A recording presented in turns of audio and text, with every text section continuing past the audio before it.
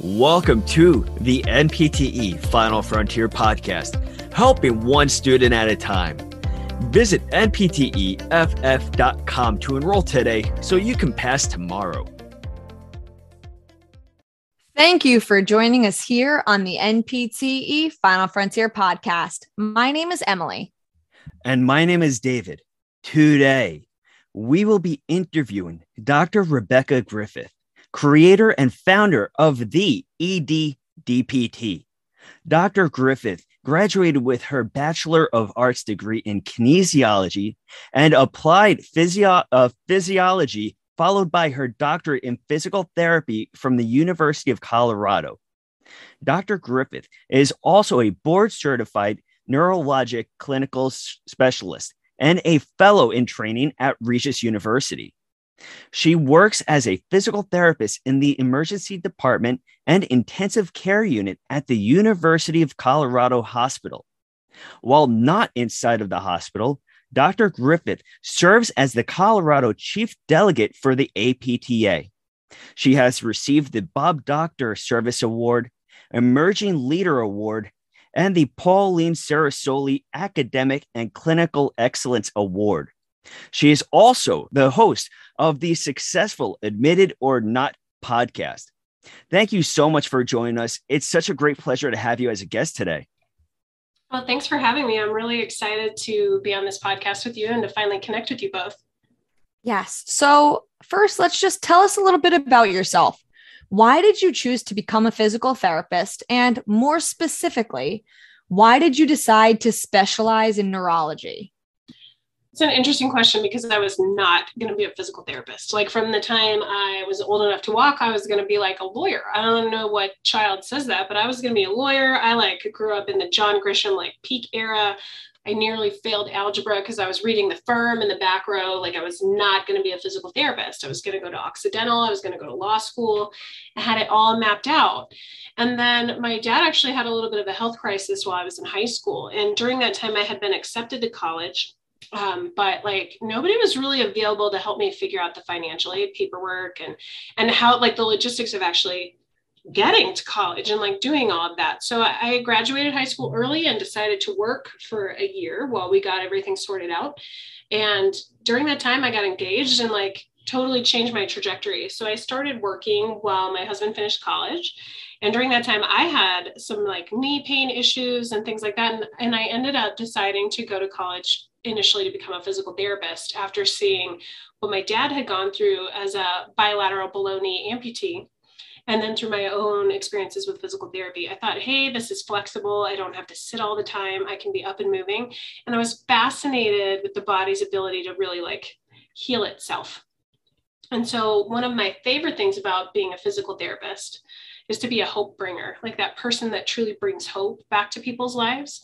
And there's really no better space for that, in my opinion, than the neuro space. So I became a board certified neurologic clinical specialist, in part due to my past working at Craig Hospital, which is a brain and spinal cord injury specialty hospital in the Colorado area, but just with the mystery of it and how kind of exciting it is to find what's happening with each patient with a neurologic condition. So that's kind of how I got started.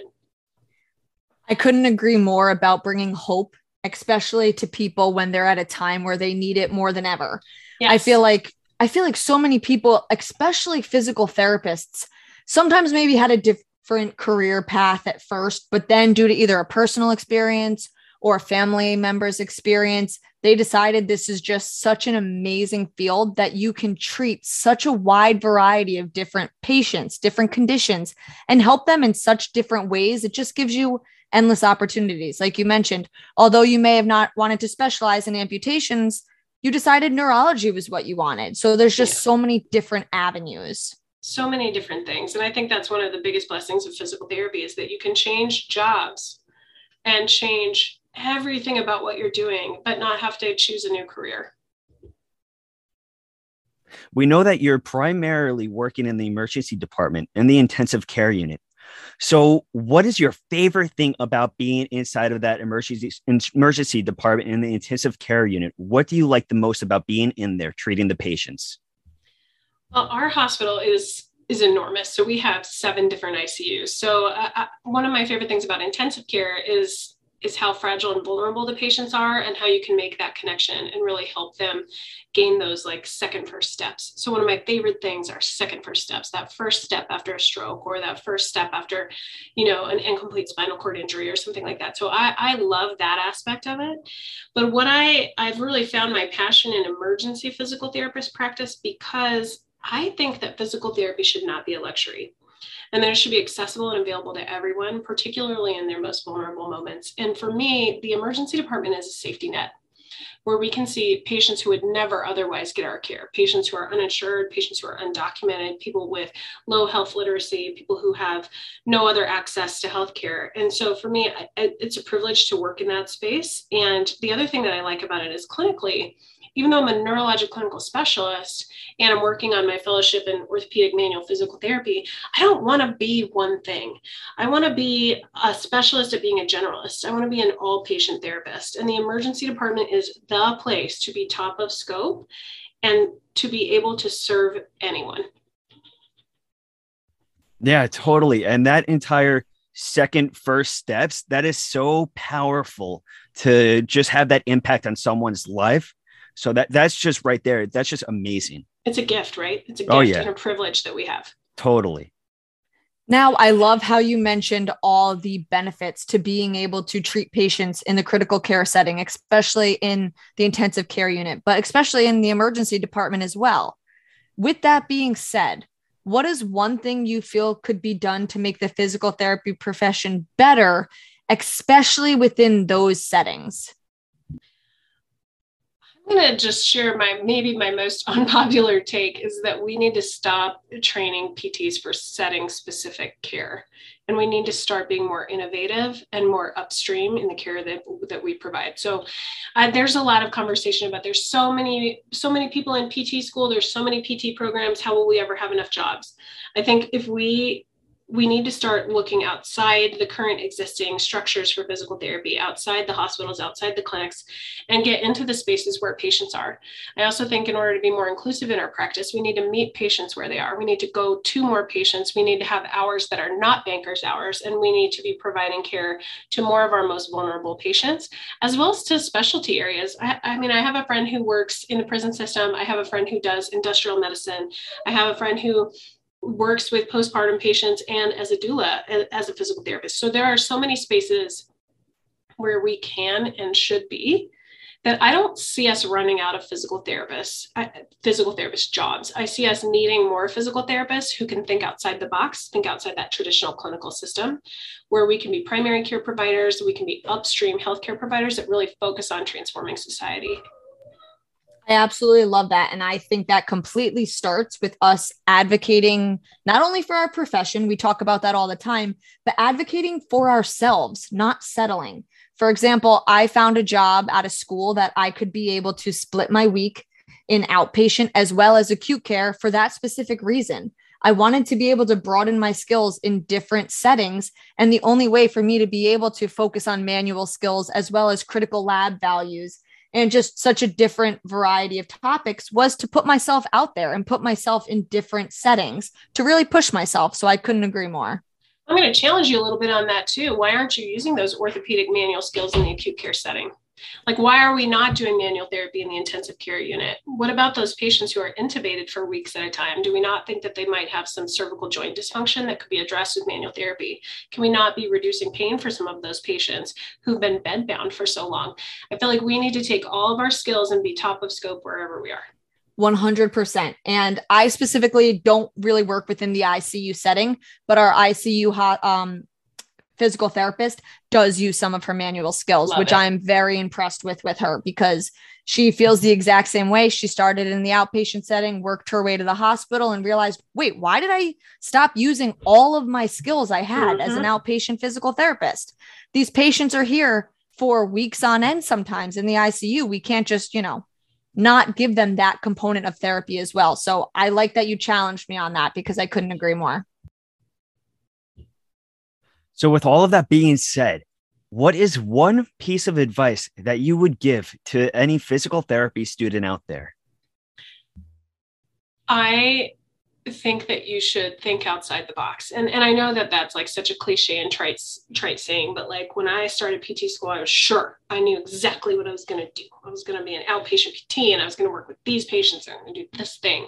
And I like had my whole future like mapped out for me. I was afraid of hospitals. Like if somebody threw up anywhere near me, I was like in a panic, like cold sweat because there was vomit, like totally ridiculous now that I've been in acute care for over 12 years. But I have to say, like, say yes to those unique experiences and say yes to those traditional experiences, and don't pigeonhole yourself into anything without really exploring all that there is.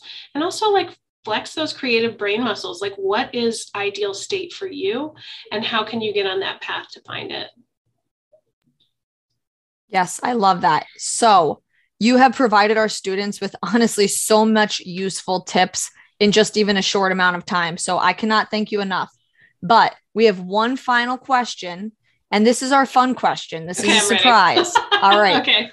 All right. It has nothing to do with physical therapy. Even better. Even better. When you are not working as a physical therapist, we know you're kicking butt with a black belt in martial arts. Yeah. What got you started with that? Oh, okay. So I will tell you when you get your black belt, when you've earned it, part of earning your black belt is giving a like speech about why it matters to you and what it means to you to be a black belt. And for me, like I've never been athletic in any way. And so part of my speech was like, I never saw myself doing something like this. Always like last picked at kickball, like most likely to hit the face with softball, like never going to be that athletic person. If you saw me running, you'd be like, is that running? Like, what is she doing? Because that does not look like running. Like I'm not a coordinated, graceful human. It's not my spiritual gift.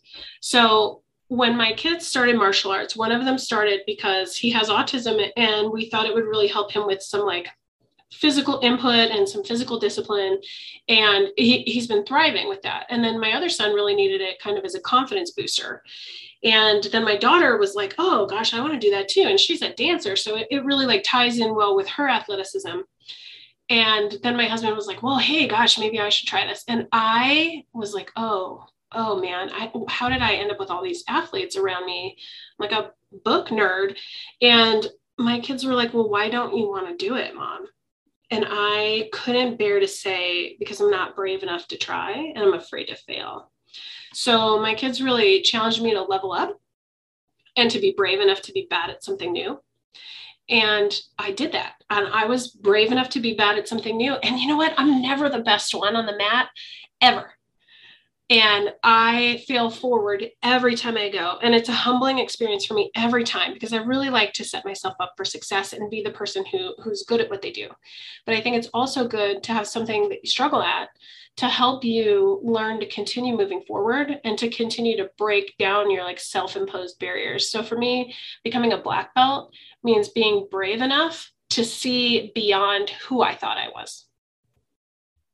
That's incredible. And you definitely are brave. I think that's just so powerful, how you did something that you were just uncomfortable with. You put yourself out there and look at you now. Look at what you did. Look at what you accomplished. You got that black belt. I'm every time I take it out and I put it on, I'm like, who is this person? Like, how did I get here?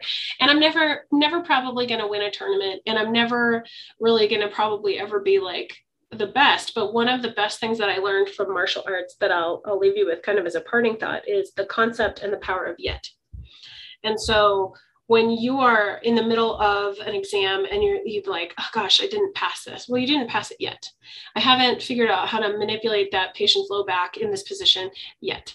I haven't found a job yet. I haven't passed the NPTE yet.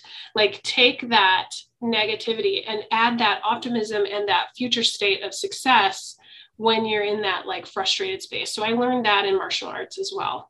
I may not have figured out how to do that kick yet, but I will. I totally love it. So how can listeners get in touch with you and find you on social media after this? I'm not too hard to find. You can find me at the EDDPT on Twitter or Instagram. I also have a Facebook page, the EDDPT, and a Facebook group for people who are interested in like carrying on the conversation about EDPT, the EDDPT on Facebook. And you can also find me on Twitter, R Griffith DPT. where I share kind of less EDPT related things. If you want to have conversations about the profession and life in general, I'm here for it. Awesome. Well, thank you so much for joining us. We appreciate you and everything that you had, that you have to offer. Thank you so much. Of course. Thank you for having me.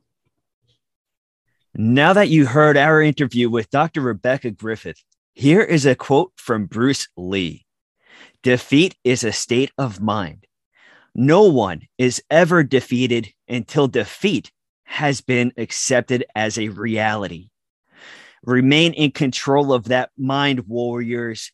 You are battling for your dream. You are going after your dream to defeat this exam. Do not allow this exam to defeat you. It has no power over you. You can do this. You are powerful. You are strong. You are a final frontier warrior. You will pass. Thank you very much for listening. For more information on the NPTE Final Frontier, please visit npteff.com.